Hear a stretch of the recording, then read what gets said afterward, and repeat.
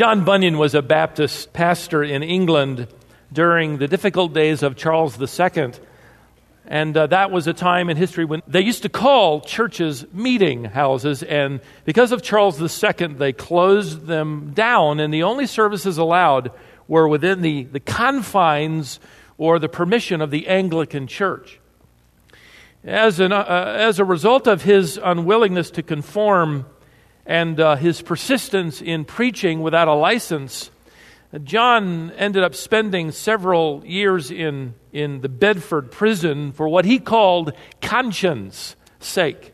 In fact, at one point, he was promised that he could be released if he would stop preaching, and his famous response was given, "If you let me out today, I will be preaching tomorrow." God had a plan for Bunyan's life and influence that he probably would not have expected, for it would be while serving 2 different prison terms, he would write his classic work entitled, do you know it? Pilgrim's Progress. How many of you have read that book? A wonderful book. If you haven't, add it to your reading list. His book opens, and let me read just a couple of opening paragraphs to whet your appetite if you haven't read it, as an introduction. "In my dream, I saw a man clothed with rags standing in a certain place with a book in his hand and a great burden upon his back." He had the sack on his back representing sin. "I looked and saw him open the book and read therein. And as he read, he wept and trembled. And he broke out with a lamentable cry, saying, 'What shall I do?' In this plight, therefore, he went home and restrained himself as long as he could, that his wife and children should not perceive his distress. But he could not be silent long. Wherefore at length he revealed his mind to his wife and children, and thus he began to talk to them. 'O my dear wife,' said he, 'and you the children of my heart, I am in myself undone by reason of a burden that lieth heavily upon me. Moreover, I am certainly informed that our city will be burned with fire from heaven, in which both myself, with you my wife, and you my sweet children, shall miserably come to ruin, unless some way of escape can be found whereby we may be delivered.' His family was amazed, not because they believed what he had said to them was true, but because they thought that some distemper had gotten into his head. As night was drawing near, they hoped that sleep might settle his brains, and with all haste got him to bed. When the morning came, he told them, 'I am worse and worse.' And he set to talking to them again. But they began to be hardened. They also tried to drive away his thoughts by harsh and ugly treatment toward him. Sometimes they would deride him, sometimes they would chide him, and sometimes they would neglect him. He would walk alone in the fields, sometimes reading, sometimes praying, and thus for some days he spent his time. One day when he was walking in the fields, reading in his book and greatly distressed in his mind, and as he read, he burst out, as he had done before, crying, 'What shall I do to be saved?' I saw a man named Evangelist coming to him, and he asks, 'Why are you crying?'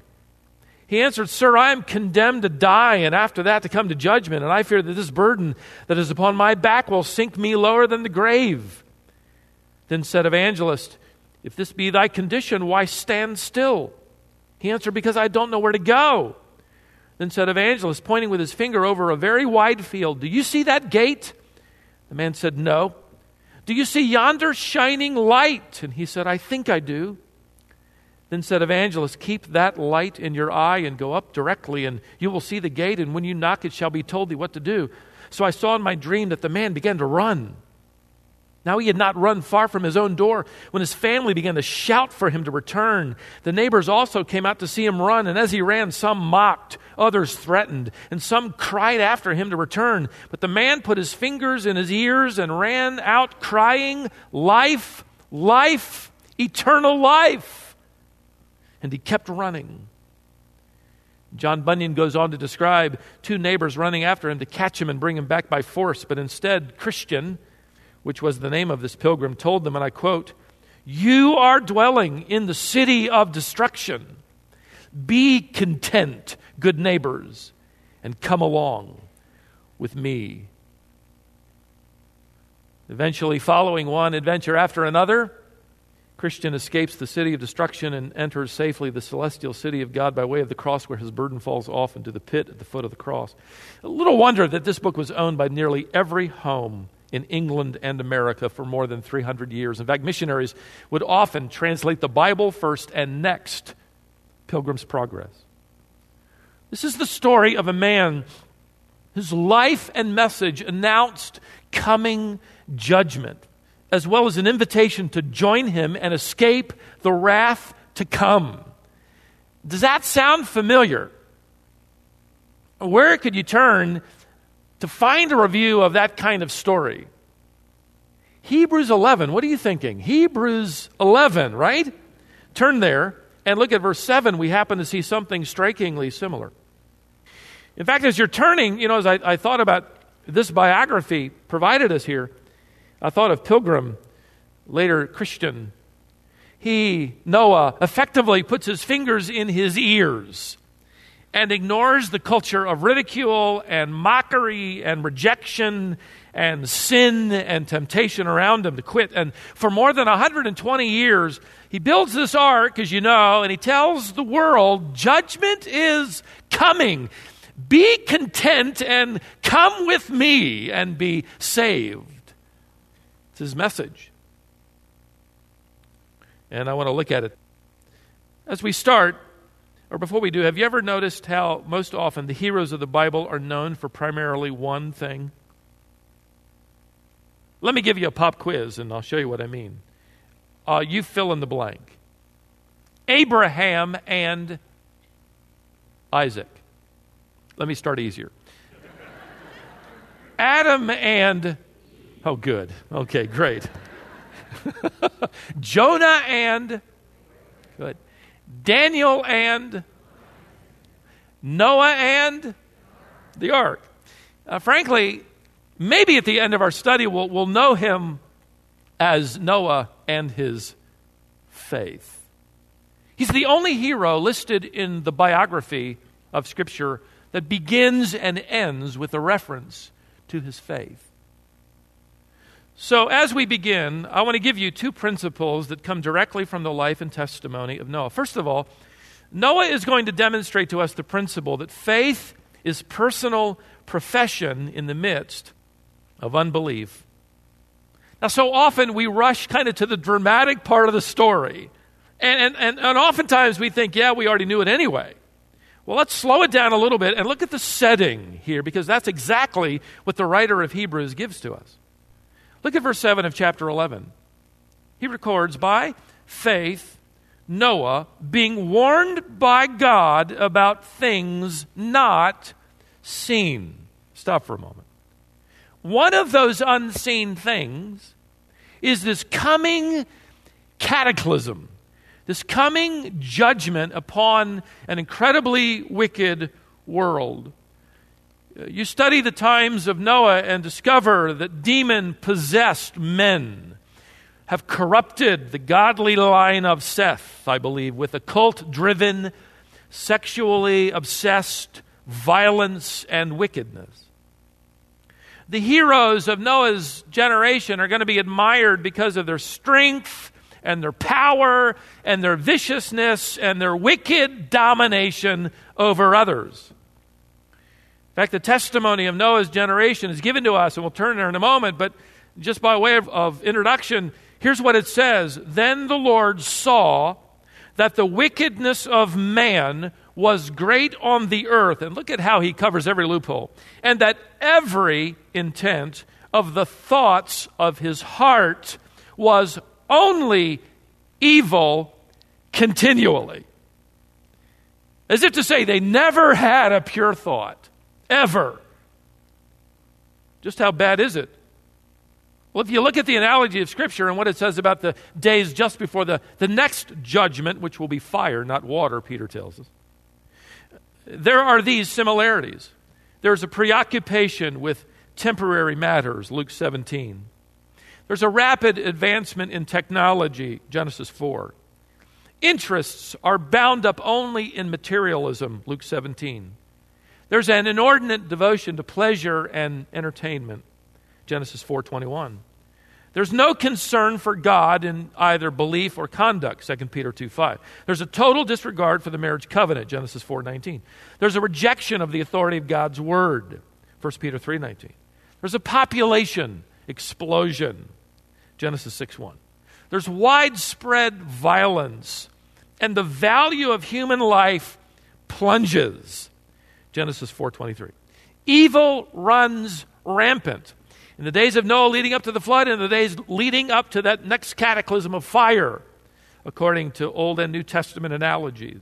Genesis 6:5. Immorality, vice, corruption become the norm. They become the normal patterns of human relationships. This is how life is. These are the days of Noah. More and more like our days, all the time. When even the most distorted sense of human relationship is applauded. You probably noticed in the newspapers and magazines that a new show has broken new ground. They call that broken new ground. At least that's how they describe it. It's a television series whose plot revolves around a homosexual couple who NBC advertises on his website. I went to see what they said about it. As, quote, a committed, loving partnership that has everything but one thing, a baby. So the plot revolves around using a single mom as a surrogate mother so they can have their baby. And the media world is all aflutter over this, all filled with approval and accolade and praise. I read one reporter saying, predicting Emmys in the future by the truckload.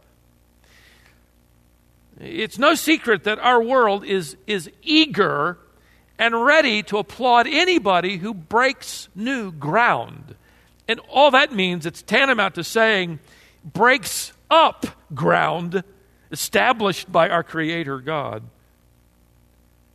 Which makes it all the more remarkable when you think about the days of Noah. Because right in the middle of this kind of culture, this kind of evil, this kind of debauchery, is this incredible testimony.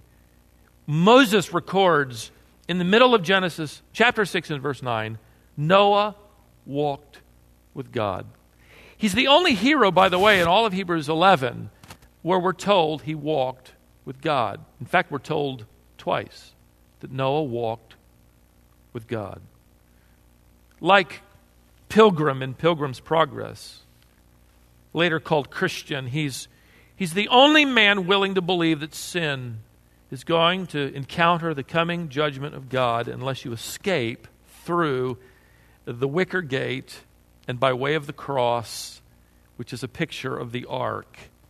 What you have in the middle of the darkness of this culture is one shining, flickering candle. It's a man who, so to speak, has his fingers in his ears. See, faith is personal profession in the midst of unbelief. Noah's generation would have their list of heroes. Noah wouldn't be one of them. Men of renown, they're called in Genesis 6, verse 4. Men that would win the Emmys of his day. So early on, you discover in Noah that living faith is more interested in the approval of God than in the applause of mankind. You want to talk about a man walking to the beat of a different drummer, it is this man. Noah is the man. Secondly, faith is personal piety in the midst of uncertainty. Now, in verse 7 of Hebrews 11, you'll notice we're given Noah's response of faith. By faith, Noah, being warned by God about things not yet seen, now notice, in reverence, prepared an ark for the salvation of his household. He had every reason to believe others would come too. It ended up only being his own home. By or in reverence, prepared an ark. The word for reverence can be translated holy fear. This isn't a word that means that Noah was afraid of God. It means, as one author noted, that he had, the Puritans would love this word, he had sweet reverence for God. This is a word that refers to devotional awe of God. He had a reverent heart in a wicked world. That's what he had.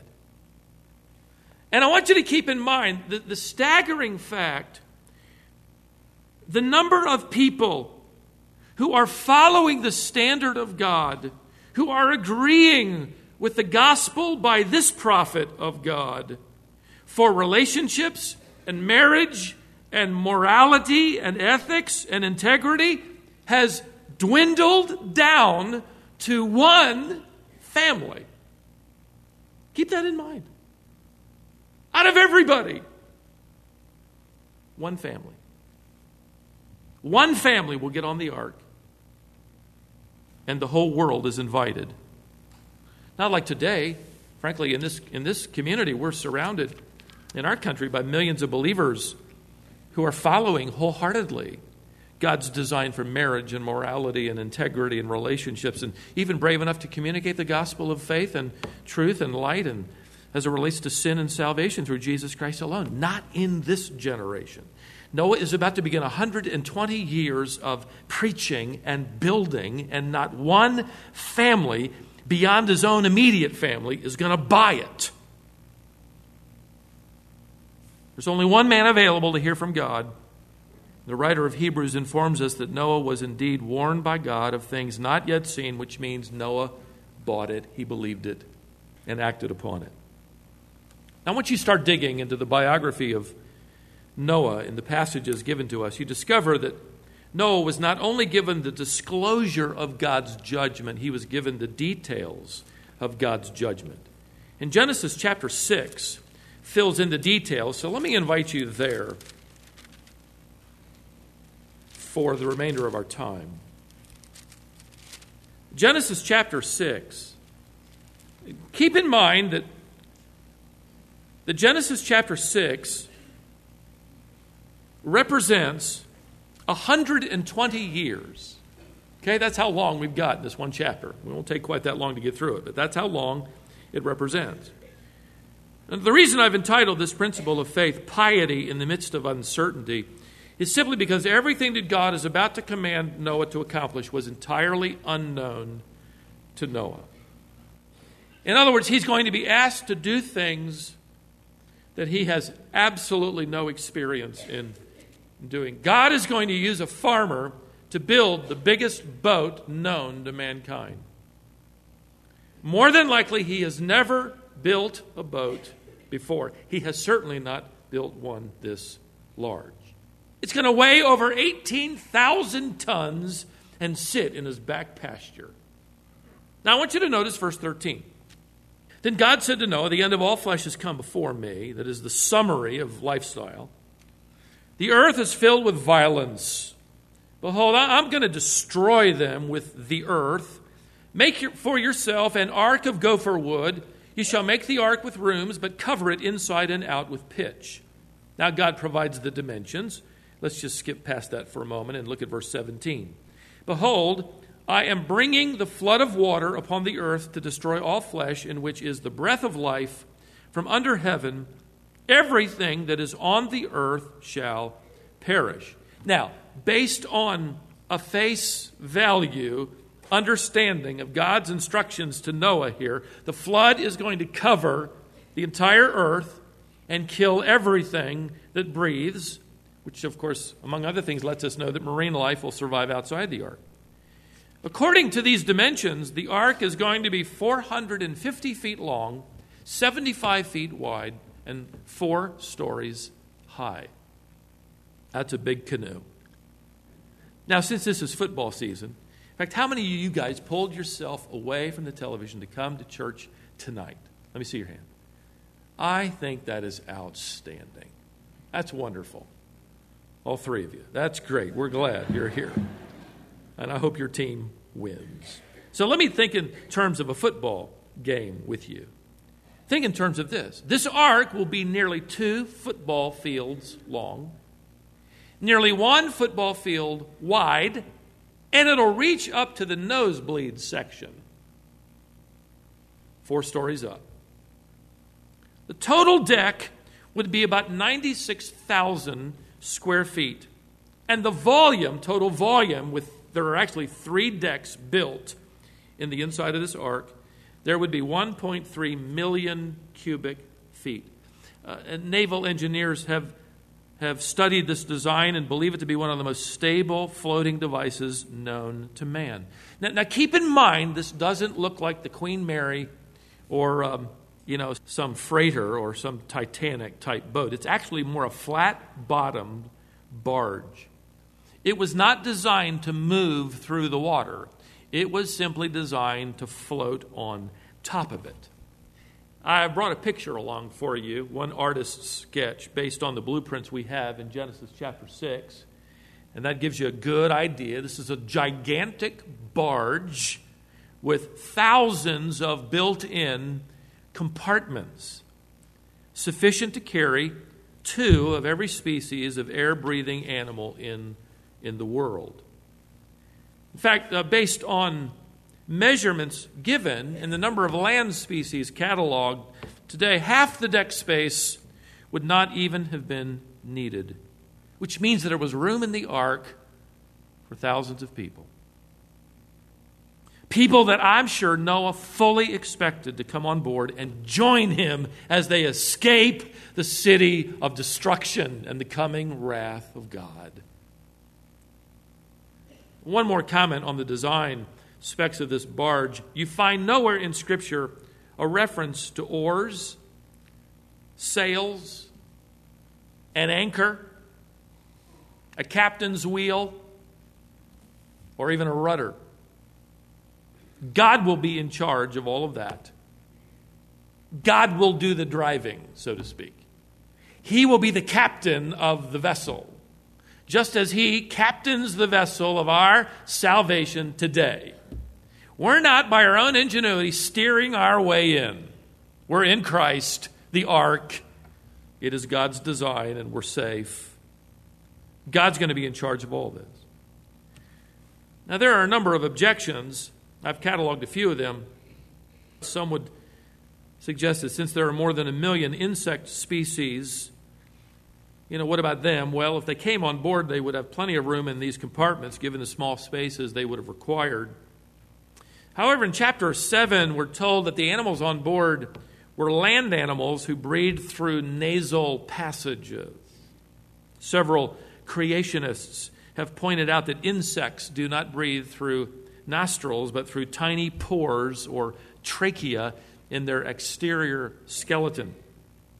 They would have been able to survive on mats of vegetation, trees, debris, just as they have been seen to do or survive during times of modern flooding.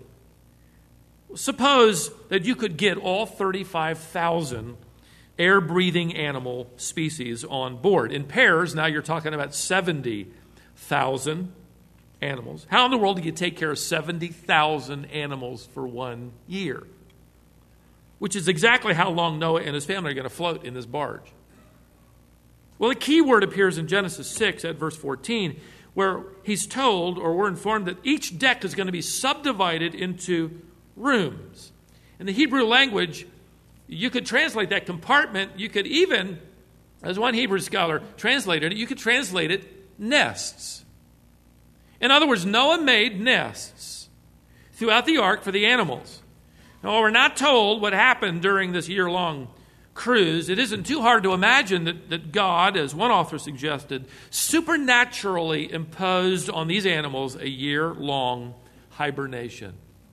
That would answer a lot of questions, wouldn't it? It seems more than likely that Noah and his family would not have been able to feed 70,000 animals once or twice a day, much less keep that elephant from stampeding at the sight of that mouse or whatever.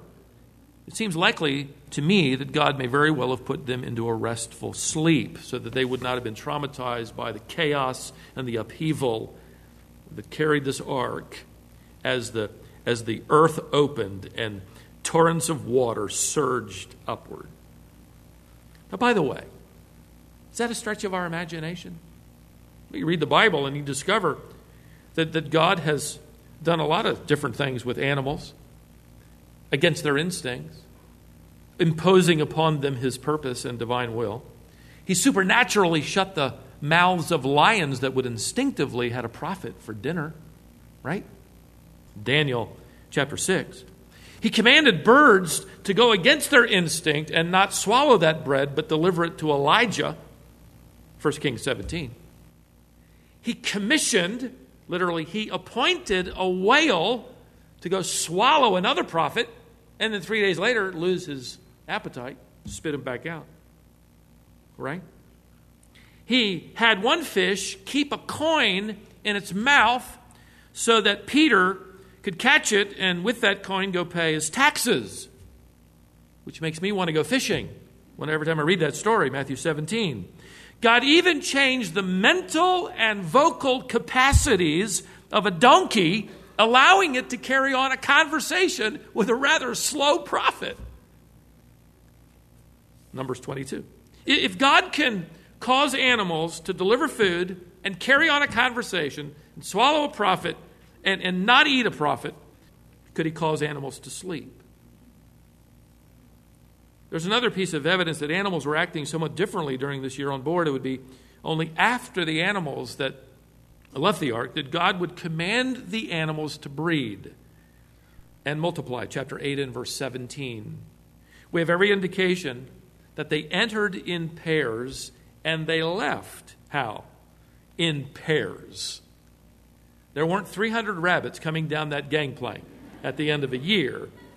In other words, God, at that point when they left, removed that supernatural restriction over their normal instincts, which would have caused these animals to mate and multiply if they had been awake and normally functioning during this year-long stay. One commentator pointed out that although Noah was told, you might notice in chapter 6 and verse 21, to bring in food for all the animals, that food may very well have been enough for one meal at the end of the journey to give these animals one good meal as they awakened and departed to find their way down the mountain. Here's what we do know, and we can observe. God definitely altered the normal patterns of thousands of animals so they did what? They left their natural habitat, and they did something against their natural instincts. And they come walking in pairs, eventually walking toward this huge, imposing building with people around it, and they walk up the gangplank in pairs and obey orders, no doubt divinely directed, to go to their nest among thousands of others. How does that happen? I mean, something had to happen to get these animals to cooperate. I can't get my one dog to sit and to stay. She does not listen to me. And she knows me. I think she knows me. In fact, the only way I can get her in the backyard sometimes, back in the pen, is to bribe her with a piece of cheese. That's the kind of control I've got over the dog I own. God is obviously doing some rather miraculous things here to not only make these animals arrive, but to behave around people they don't know. Have you ever taken your dog or cat to the vet? I mean, how do they act? You're taking your dog there to get fixed and your cat to put to sleep. And how do they act when they see these other animals? I don't know about you, but my dog, I mean, just gets all nervous. The last thing I could ever do is put her down and expect her to cooperate with even the other animals. Are you kidding? You got 70,000 animals arriving. I mean, we're not even to the miracle yet. And this is enough to cause us to take note. They're walking up this ramp 2 by 2. It's funny, I read an illustration of this very issue recently. A film producer in Italy was attempting to depict the story of the animals and the ark. And a lot of time and effort was expended in training just a few zoo animals to walk 2 by 2 up a ramp into a model of the ark. And when the time came for filming, a water buffalo got spooked, charged up the gangway, crashed through the set, and ran away. They never caught him. That's what animals do. That's what they do. We have this field out in our backyard, and they keep heifers, and there's a bull and about 15 heifers. And they calve.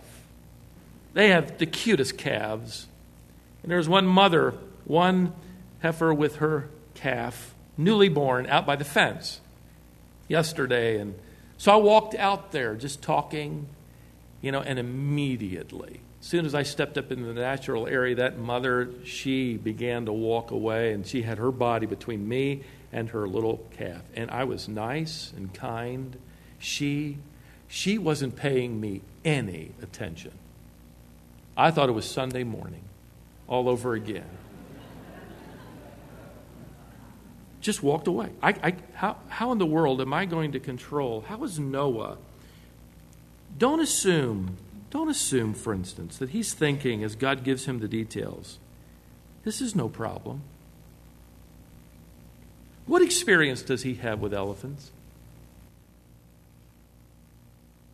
God is asking Noah to believe and obey in spite of 1,000 obstacles that he would have had. No doubt, he is inundated with his own thoughts of inabilities and inexperiences that must have flooded his mind. The remarkable principle of faith operated not only in his heart, but it controlled his life. He's going to do this. Faith is personal profession in the midst of unbelief. Faith is personal piety, reverential awe in the midst of uncertainty. And so he's going to press on. Now let me address a couple of other objections about the flood that came. You'll notice in Genesis chapter 7 and verse 17, we're told that the flood came upon the earth for 40 days, and the water increased and lifted up the ark so that it rose above the earth. The water prevailed and increased greatly upon the earth, and the ark floated on the surface of the water. The water prevailed more and more upon the earth, so that all the high mountains everywhere under the heavens were covered. The water prevailed 15 cubits higher, that is, than the mountaintop. That's so the ark wouldn't get stuck. It could keep floating. And the mountains were covered. All flesh that moved on the earth perished. How clear is that? I'm amazed that even as clear as this language is, there are many, even within the church, who believe that we've got a little local flood taking place and not a global flood. There are many people, even in the church, that take the story of Noah, and because we can't understand everything, and I pointed out just a few things about animals that we certainly can't understand taking place, that this is just some kind of folk tale that God gave to Moses to tell the people to encourage them. The trouble with any view that discounts the historicity and authenticity of this account in the Bible has to ignore other passages of the Bible. For instance, Isaiah the prophet refers to a global flood in chapter 54. Ezekiel mentions Noah specifically and calls him a godly man 2 times. So he isn't a figment of some historical imagination. Luke includes Noah in the official genealogy of Jesus Christ.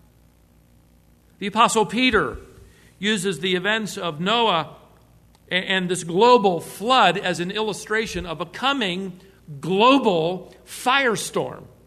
Just as the flood was global, so this firestorm that's coming is going to be global too. Not some little local fire. Jesus Christ himself even used the flood in Matthew 24 as a reference to his global judgment that is yet to come when he returns to earth. So you'd have to ignore other passages of Scripture. God has left, and for those in that world, and I appreciate being able to read their writings, God has left a wonderful fossil record revealing that even on high mountains of today there are fossils of sea creatures. One creationist geologist noted that even at the uppermost parts of Mount Everest, there are fossil layers that have been deposited by water. Many believing scientists are taking a closer look at the implications of passages like Psalm 104 that indicate that after the flood, God raised the mountains higher than they were and sank the valleys between them. And I would agree with the Hebrew language that speaks of this sudden intervention by God that changes the topography of the earth as he pushes mountain ranges up. It's an interesting text to restudy. We have enough record from volcanic eruptions and modern-day flooding to see the power of water and the power of natural forces to erode and carve out formations of rock. I read of one flood where floodwaters and waves tossed 7,000-pound boulders over a breakwater wall, moving 65,000-ton cement blocks, nearly a football field, just water in a flood. That's a little flood, a local flood. One local flood near Los Angeles eroded, they were able to estimate, it eroded and redeposited 100,000 cubic yards of earth. Just the eruption of Mount St. Helens should be causing evolutionists to do a lot of rethinking. In fact, it's been fascinating to read a lot of the material, which I'm not even going to be able to bring, but to read about it sometime, how it just swept, that eruption just swept forests away, just cleared them off and redeposited huge trees root down into the basin of a lake nearby. It looked like they had grown there. They were deposited there by force and water and pressure. Not only changed earth, this flood, but it aged earth. What looks like it would have taken millions of years to carve out happened in 1 year. The Grand Canyon, by the way, for instance, didn't need millions of years of erosion by the Colorado River. It only needed the handiwork of a global upheaval as God erupted the fountains of the deep and covered the earth with swirling water and rock carving away for more than a year. Looked old, but it just took a year. We've done that with this building, by the way. If you go out and you look at this building, you'll think, you know what? This building's been around a long time. Now, we did that on purpose just because of the colonial architecture. It looks old, even though it's new. And you do that by tumbling brick.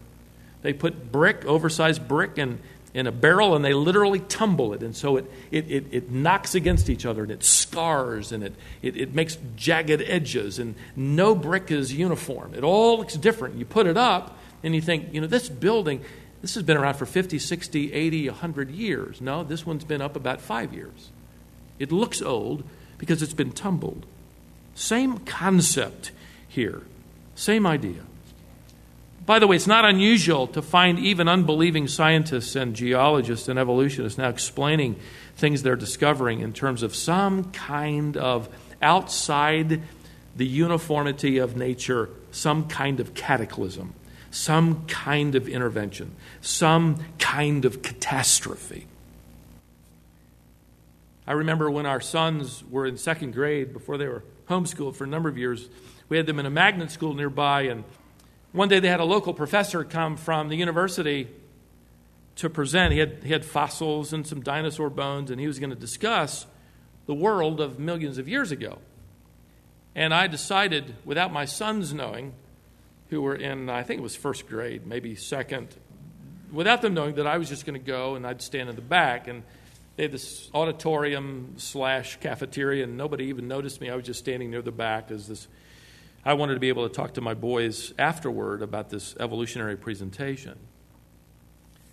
So as I stood in the back, and the professor neared the end of his presentation, quite fascinating with these bones and fossils, he made the comment that the disappearance of dinosaurs has always been something of a mystery, and other things, that there may have been some kind of disaster on the planet. And to my amazement, I saw one of my sons raise his hand. And I thought, oh my goodness, what's he raising his hand for? Is he going over to the dark side? Or what? Son, what are you going to say in front of 300 kids? The professor noticed his hand and said, yes, sir. And my son said, "It was the flood." Yes! That was outstanding. He's my favorite child ever since that happened. But didn't dinosaurs, didn't they live 65 million years ago? That's what our children are being taught. Well, we've discovered enough that they really ought to be rewriting that. So much of it. In fact, I'll read one and then we got to quit. I'm sorry, we're over time, but there's one account. This isn't going to be in your child's science book. It clearly indicates things aren't as old as they're being told. Almost 20 years ago now, scientists from the University of Montana found T-Rex bones. Now, of course, if these bones are millions of years old, they wouldn't have any blood cells within them. They would have disintegrated. A report by one of those scientists recorded, and I quote, "The lab was filled with murmurs of excitement, for I had focused on something inside the vessels that none of us had ever noticed before. Tiny round objects, translucent red with a dark center. They were indeed fragments of red blood cells. Blood cells are mostly water, would not have possibly stayed preserved in a 65 million year old tyrannosaur." Now, nothing more was said about that find and many others. The implications are simply too enormous to consider. In our next session, we're going to have to watch Noah's perseverance in the midst of mockery. And finally, and I want to deal with this, and in fact, that's why this sermon turned into two, I want to deal with Noah's faith in the midst of silence. We often overlook the silence of God. But what I want to walk away with today are two lessons from the life of Noah, very quickly. Number one, faith is obedience despite the presence of obstacles. Can you imagine 1,000 obstacles that would come to Noah's mind?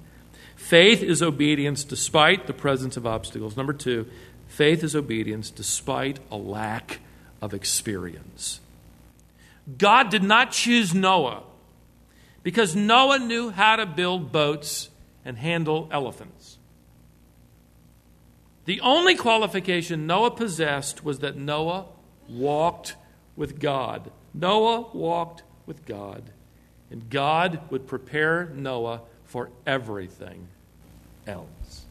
Amen? God bless you. You are dismissed.